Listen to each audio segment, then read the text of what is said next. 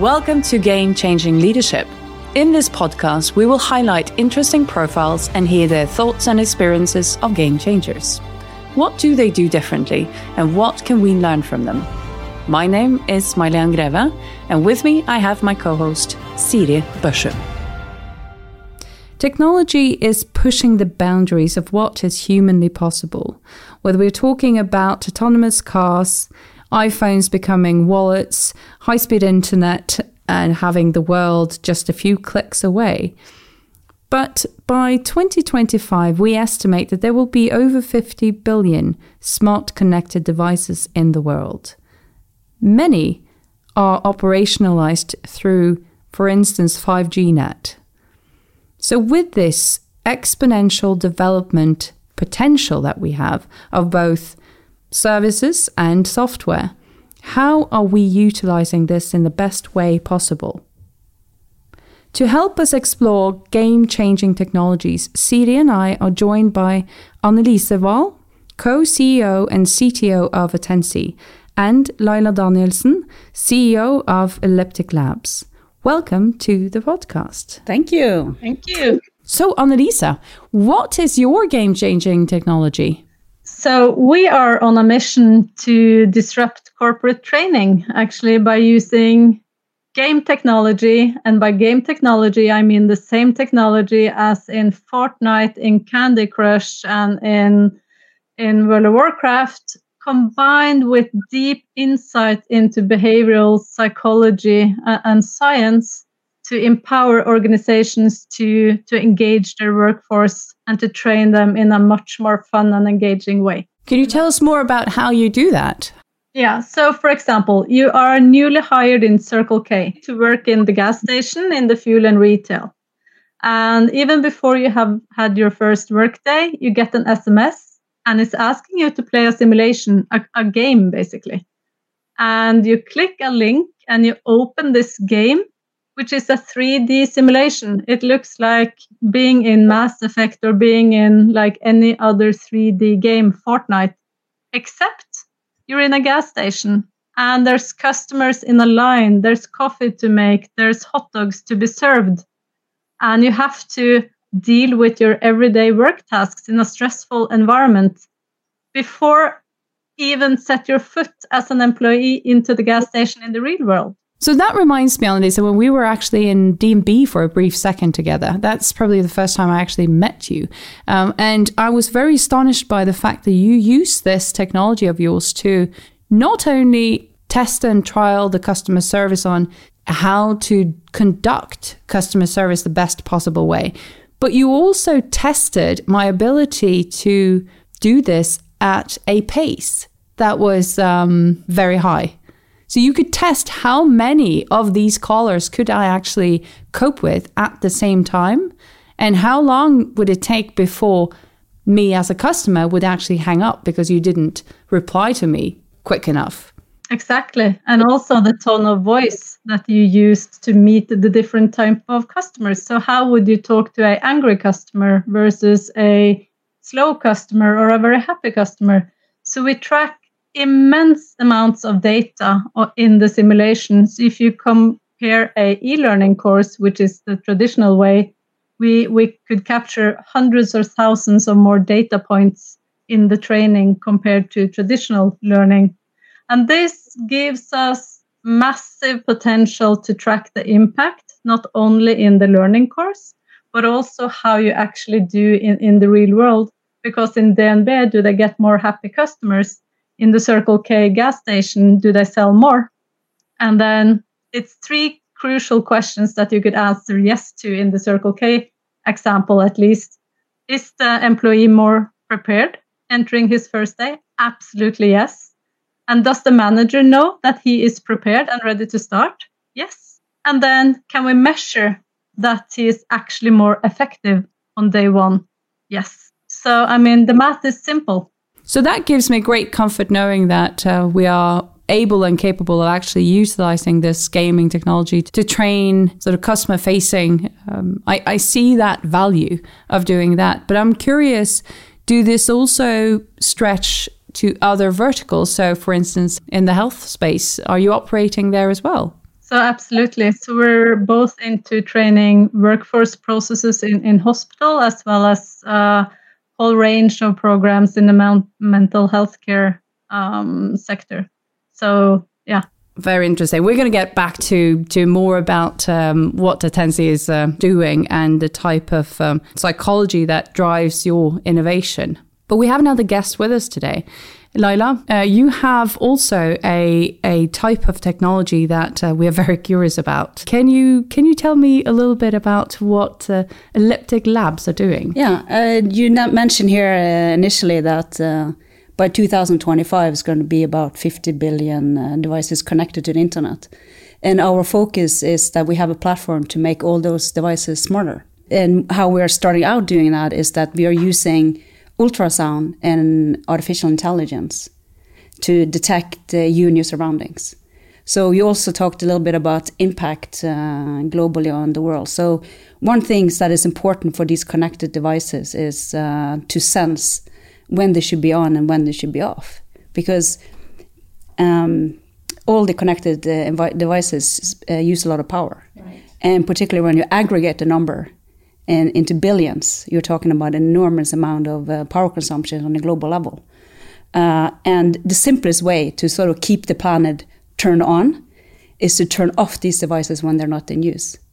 So that's our ultimate goal, to get into as many connected devices as possible. We started out targeting smartphones, and it's the same principle. We're turning off and on displays when you're not using it or when you are making a phone call. Or, for example, we are now recently signed a contract with a smart fridge provider that has a huge display in front of the fridge. So when you walk up to the fridge, the display turns on, and when you walk away, it turns off. That's the basic principle that we can provide onto all devices. And I mentioned that we are using, or maybe I didn't, but we are using ultrasound as part of the technology.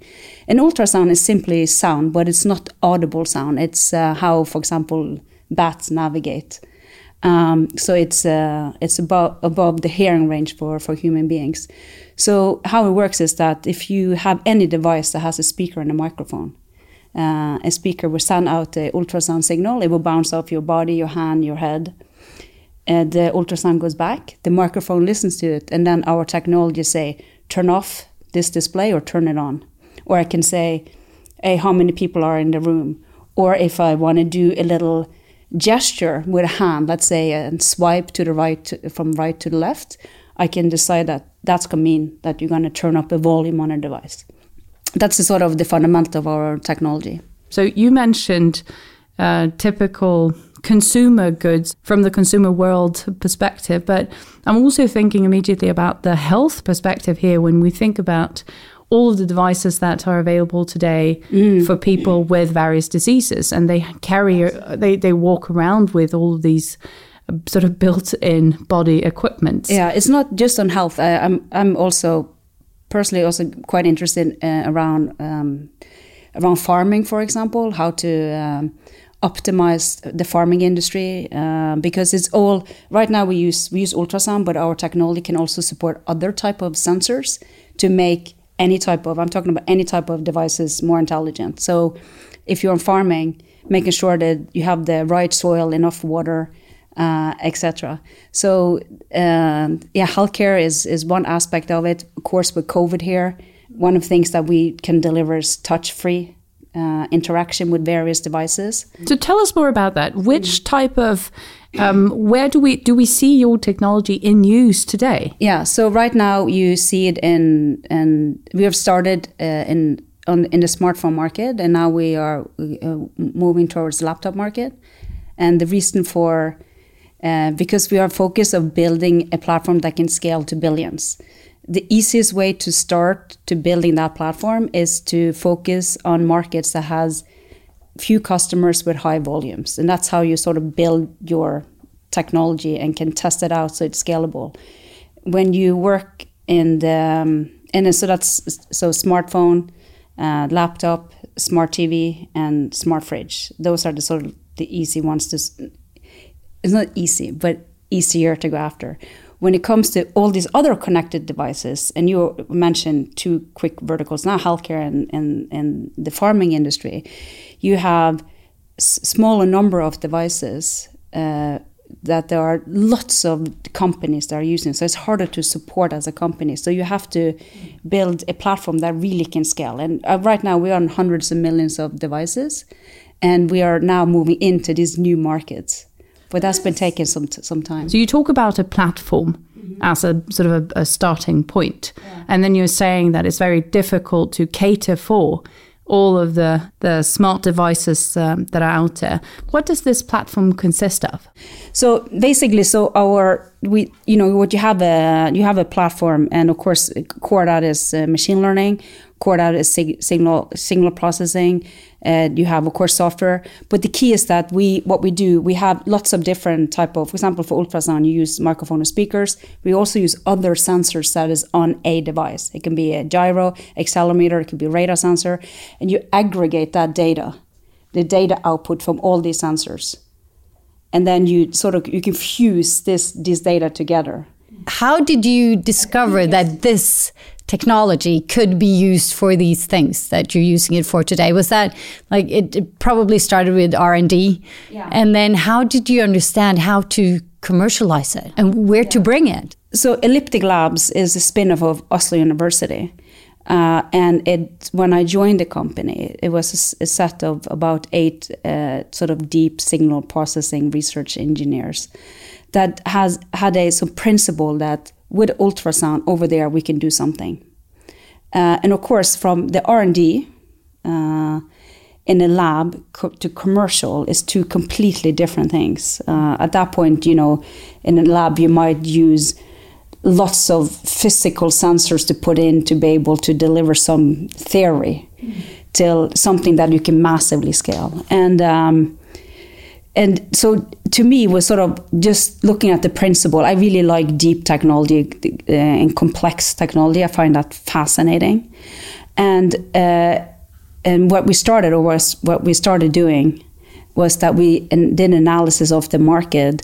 And my background is software, and my background is software platforms. And also looking at other industry, for example, one of the companies that we sold to VMware, which is a virtualization company, was to get more out of the hardware.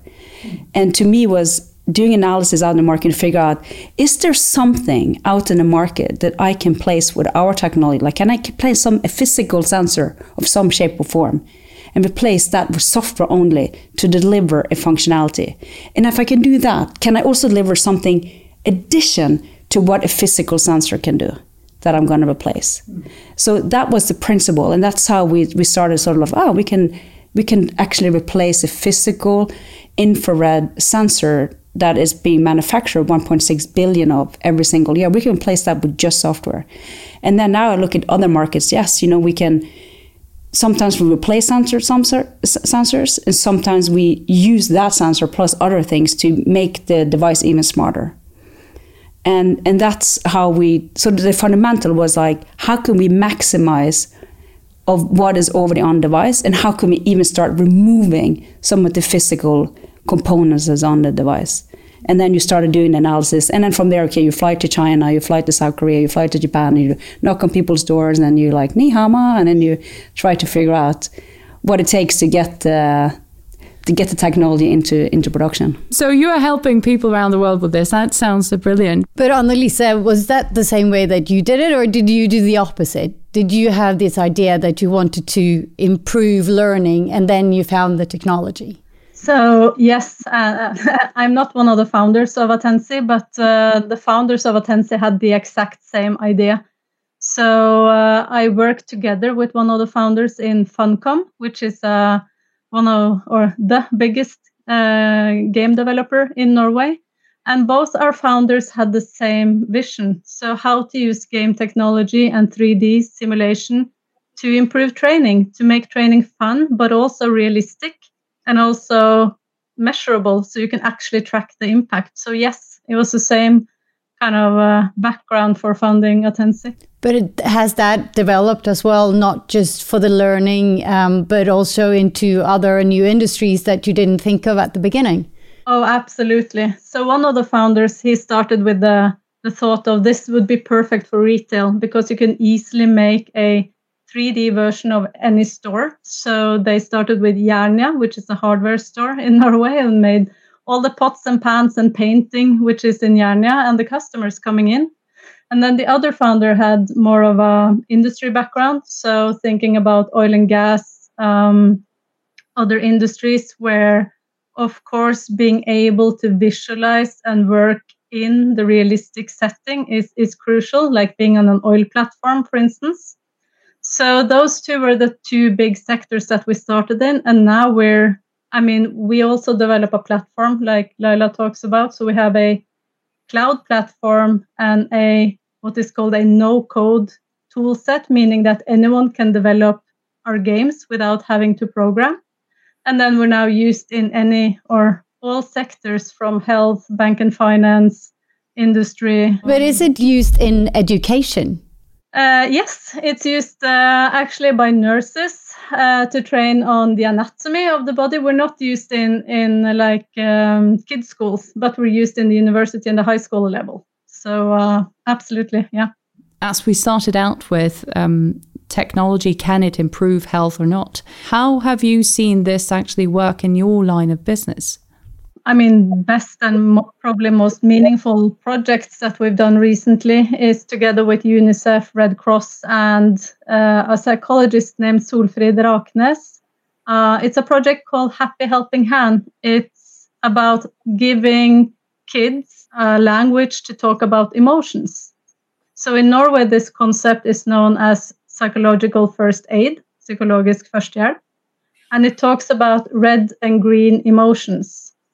And we made an app together with Solfrid Raknes and together with all of these Red Cross and UNICEF, and it's now rolled out in Arabic in refugee camps in Lebanon. So Syrian refugees, and they actually have a smartphone, which is brilliant. So one family in a shelter in a refugee camp, they own and they share a smartphone, and they sit there with a limited bandwidth, and they can play. And they can play this Happy Helping Hand game to talk about trauma and experiences they've had in their home country. And that's like one of the, This is the same as one has been in the schools in Norway where they talk about green and red feelings. Yeah, it's the same concept and now translated to English and Arabic in a game. But I think it's very fascinating because we were talking about, I don't have the app though, maybe I should, but you know how easy it is to go into these red negative emotions all the time when you think negatively about a comment or what people have said, and then instead you should train your brain to think positive thoughts. I was really fascinated about what you said, Laila, about how you can use these senses, how you're moving from physical, actual things into software. Obviously, just by doing that, you're saving the planet for quite a bit. But how else do we see the sort of the consequences of your technology? You know, as Annelise is talking about, you know, sort of the end user. You know, we go on the lower level and sort of empowering the various devices to be talking about VR, AR, and it's about interaction with various devices. I'm going to get to your point, but the key is that if you can have. It's not about just replacing hardware sensors. As I said, we also use sensors that are on the device for various purpose. But it's once again is to maximize. So, for example, let's say if you use a radar sensor, because we have this platform and we have this expertise in signal processing, and we are able to collect data out from microphones and speakers to do phenomenal things. We can use a lot of the underlying principles and aggregate data from a radar sensor, and we can detect, for example, your heartbeat or if you're breathing. This is something that we see in automotive industry, where cars in the near future, has to have the ability to detect that is a child present in the car, because unfortunately people are throwing the kids in the back seat and forget about them and they die of heat stroke, etc. So there's And I think also this principles of having the ability to detect people's heartbeat and breathing can also be used in houses, in your various devices that you will have. Once again, we talked about 50 billion connected devices. A lot of these, the average user is going to have about 45 to 50 devices at home. If that can detect that, hey, now it's time to go and see the doctor, or you are under stress, or even if you track somebody that's been falling or now it's getting interesting, because this is imagine that you are all of our elderly people, right? Obviously, it's much more cost efficient for the Norwegian state, the Swedish state, any state, to have people living out their own homes as long as possible. And obviously everyone has a mobile phone or some sort of device that it seems like all technology can be sort of implemented into. Do you think, however, that we're interested in this? Will we as human beings sort of give away that type of acceptance? Because it's a privacy matter as well, isn't it? Absolutely. I think this is a brilliant point. And for example, with ultrasound, because it's sound, one thing I really liked about the technology was that it's not a camera. So if I can detect that somebody's moving around without actually seeing you, it's quite different. I can't even hear you, because ultrasound, it's not audible. It's a completely different frequency. So I can't see you, I can't hear you, I cannot hear you. I can just detect you. I won't touch you, but I can detect that you are around or you're moving. And I think it's the privacy is always, that's a very complex matter. But you also see during COVID, people are much more open to sharing certain information about themselves, because it's a matter of life and death.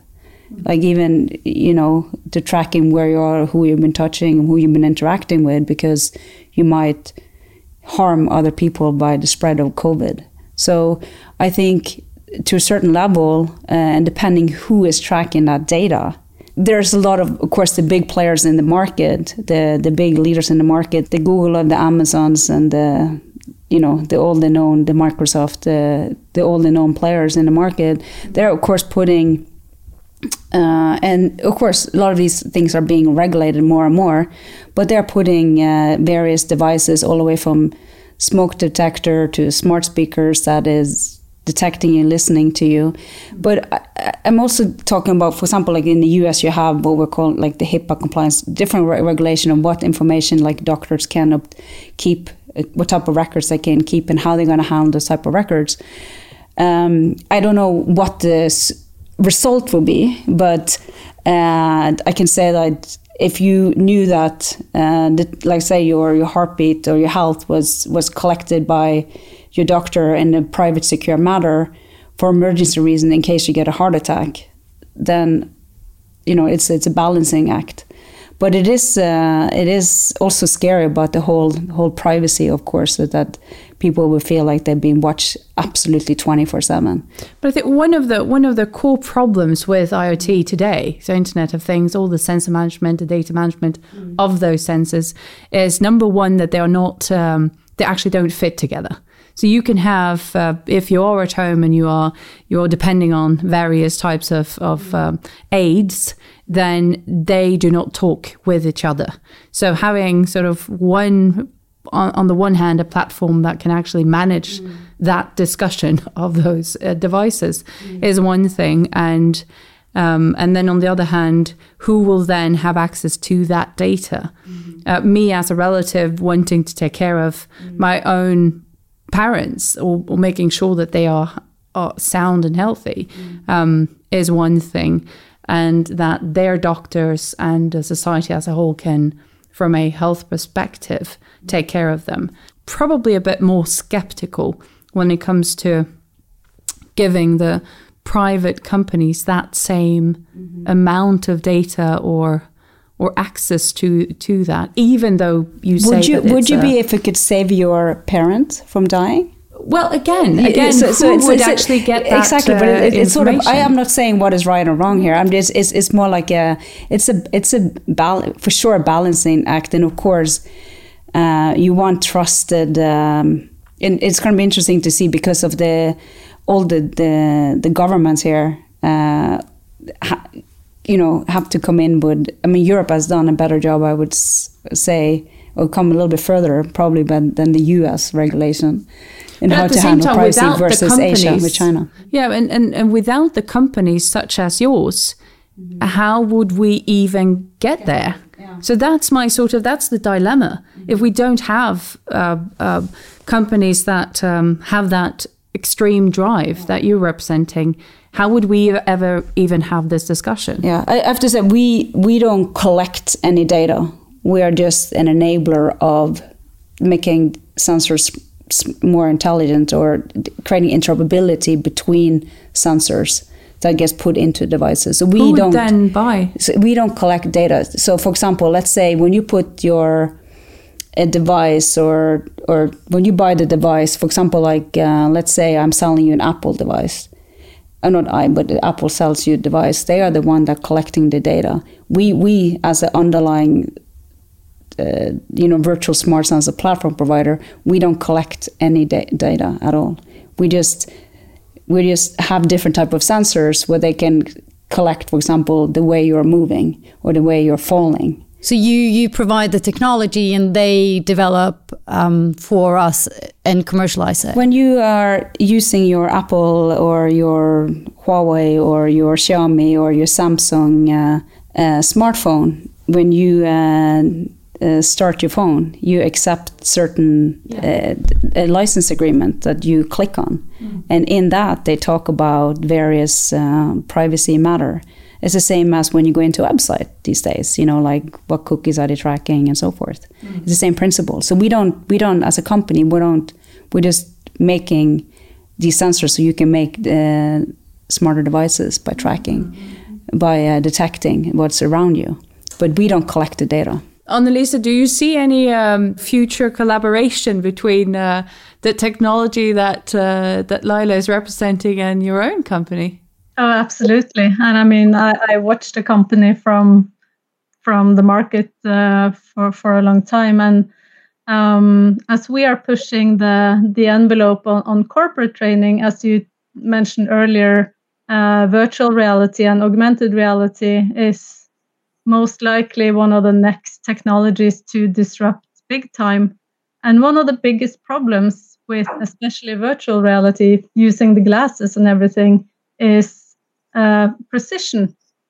Precision. So let's say you're a nurse and you're training on something that would require, let's say, stitching up a wound, which would require extreme precision of where and how you use your fingers.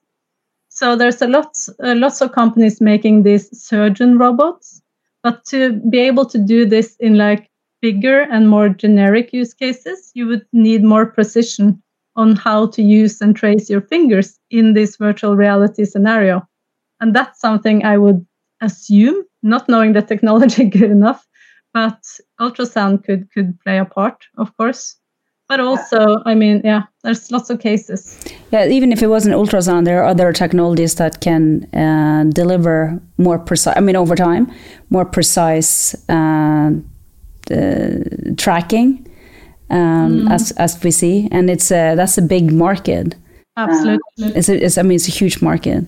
So when you talk about time, what are we talking about? And we talk about 2 years, 5 years, 10 years. How long will it take before this is actually because I obviously we can all see that potential that you're referring to right now, that we do need that precision to a much higher degree, and that with the use of the hands as a tool of resembling an activity that you are trying to rehearse or practice on.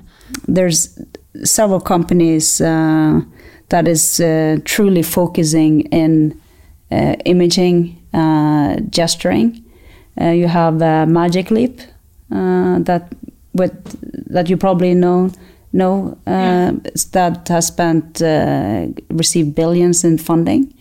That is just working on it, but it's very much it's in the future for that level of precision. I would say, particular if you're gonna enable it almost like as a consumer. I'm not talking about in a factory, but as you were talking about around the VR.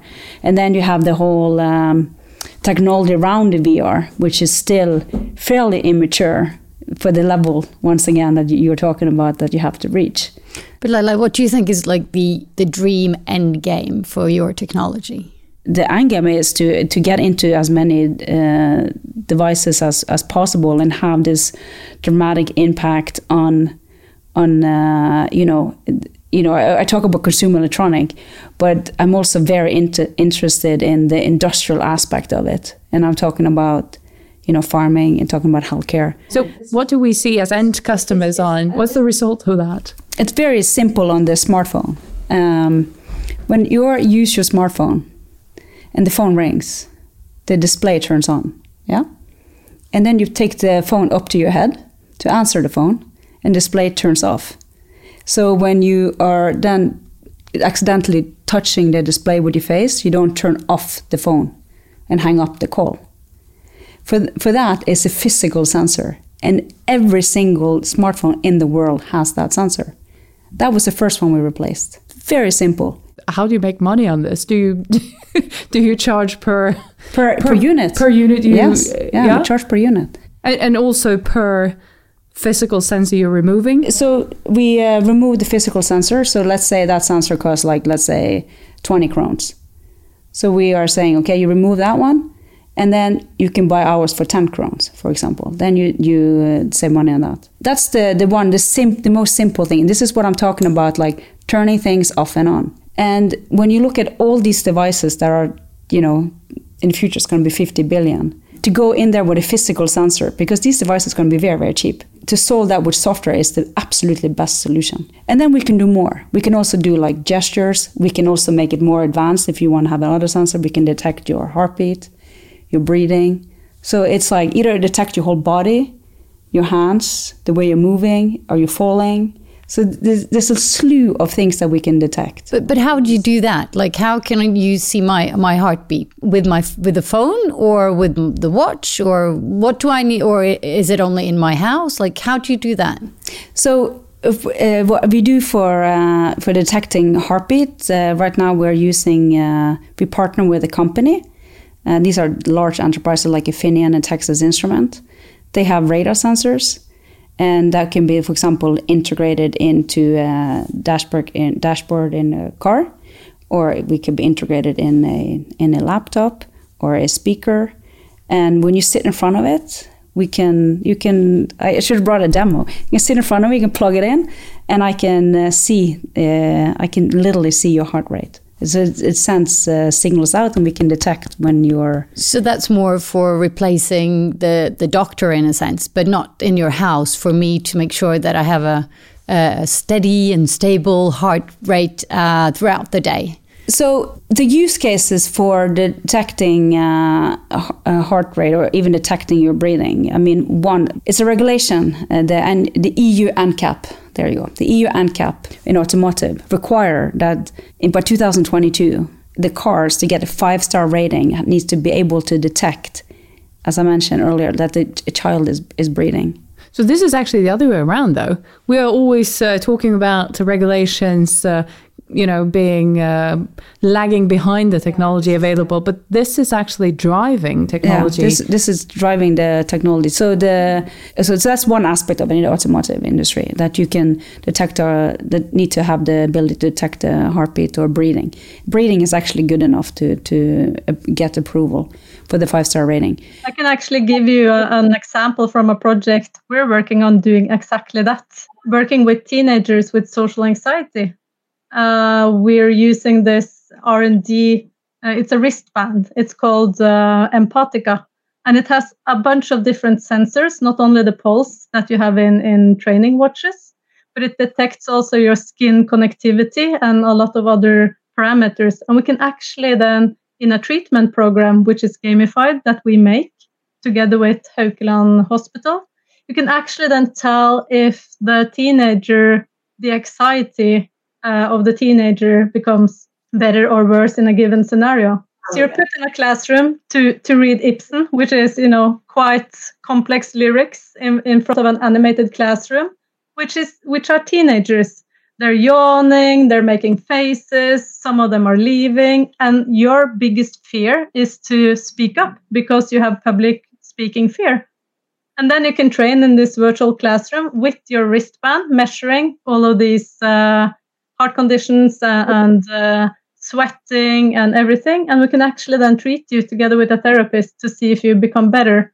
And the exposure training actually proves that you're exposure therapy, so it works. But I'm just interested, Annelise, how do you get these ideas? Do you, companies come to you, or do you have an innovation lab that sort of tries to figure out new things and new ways to use your technology? So it's both, but primarily the first. So that, especially in the healthcare sector, we're constantly being challenged and addressed by the biggest hospitals and institutions in Norway and also beyond to test. Like we've done social training for young adults with Asperger, for instance. We've also done post-traumatic stress training. So we've done lots of different research programs, both with mobile apps, but also with VR and AR applications.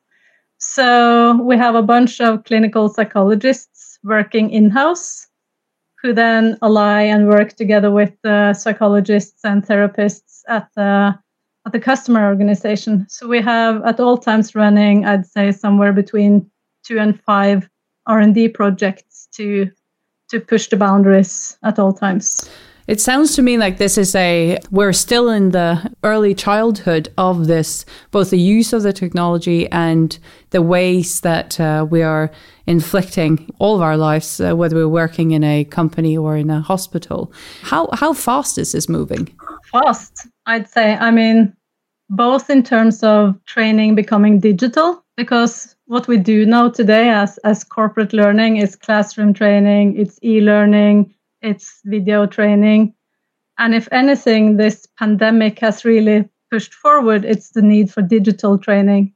So we're seeing a big shift now. We've seen it like slow paced over a few years, but now it's really, really increasing. And if you also combine with, I think 80% of content on the internet today is consumed on mobile. You need that possibility to have your learning content also, distributed not only on your PC like the old e-learning, but it needs to be available and persistent on any device. You can tap in and out on your same curriculum regardless of device, time, place. It's what the millennials and the kids expect today. So they would expect the same from you as an employer. So what do you see if we go 5 years down the lane, if we're in 2025, where are we at? Where should we be at?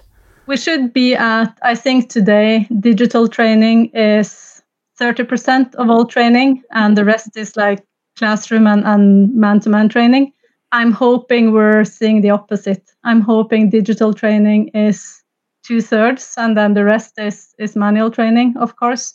I'm hoping we see finally the use of AR and VR and also other assisting technologies like voice recognition, like gesturing that we talked about, and also streaming to become enablers of new training formats. Because what you were talking about isn't just me being on my device, whatever that is, and I'm doing a sort of regular sort of fancy version of e-learning. It's a very different type of training altogether that you're talking about. How big is that uptake today? So you say that Corona has changed this a little bit, but how big is that uptake really today? And where should it be today? It's time to disrupt, basically. So, e-learning is a thing of the past. And now all the engaging and forward-thinking formats, like not only games, but also other engagement platforms, needs to be, on top of mind of all executives out there. I was just wondering, why isn't it already? I'd ask the same. And I think we see now after or in COVID, when everybody has their workforce distributed at home and you're not even seeing them face to face, you need something which is not only the curriculum that you have to do, you have to also have something that motivates them, that gives them a purpose. And I mean, why should you go into Starbucks and make those sandwiches and coffee every day? How does you as an employer care about your workforce? You need to show them that, I mean, here is something I really like you to train on and become better at and compete with and socialize. So you really need to meet the workforce where they're used to be in their social life, which is like here, now, anytime, anywhere, any device. So rounding up this episode, we're going to have a walk around the table when it comes to if you have any learnings of this discussion that we had today.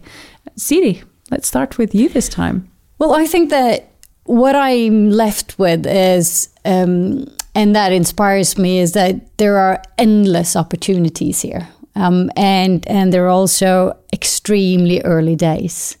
And I think that is what I find very sort of, that's what brings the passion for my own role in technology, and the fact that we can actually improve people's lives dramatically in the future, as long as we make sure that we have that as the core of what we want to do. Annelise, any last reflections from your side? No, I'm very curious and fascinated by how Laila explains their technology, touching upon the whole privacy of the sensors, since they capture movement, but not through cameras or other sensors. And I think that's going to be one of the core dilemmas going forward. What is the truth? I mean, we have fake news. We have this deep fake rendering technology. Everyone can mimic Trump in a video clip. And what is the truth? That's a big question, but someone's got to solve it. Is it going to be blockchain, sensors? Yeah, some kind of tech is going to come and disrupt the truth. Laila? Yeah, I think that, I mean, we have touched upon it here, but the fact that we have unlimited set of technologies, but how do we, it's back to how do we ensure that we're using that technology as a starting point for good? We're talking about fake news. We're seeing example here with education or gamification of teaching and education here, that it can be used for good. And then we're also talking about we talked about data. Who has your data and your truly sensitive data? You be comfortable with your doctor having your sensitive data about your health and your parents, but would you be comfortable if you had these private companies? But then again, you need some of the private companies to disrupt, to enable, to deliver, this protective type of capability. So, who's going to own the data and what are you going to do with it? So I think it's a tough question, but I think as leaders, we all have to go. We can all in this room be part of impacting how we're using the technology. So at least as we are ensuring that we are leading the companies in using technology with integrity and making sure that we can influence everybody else that we are touching, maybe we'll be able to accomplish using technology for the greater good, huh? And with that, we round up this episode of Game Changing Leadership. Thank you so much to Laila and Annelise, who have been with us today, and of course to my co-host Siri. And to you as well, Marlene, and to all the listeners. Thank you. Thank you. This has been Game Changing Leadership, a podcast brought to you by Oslo Business Forum. We hope you enjoyed it. Share the podcast if you found it valuable, and be sure to listen to our next episode if you want to discover more about game changers and what we can learn from them.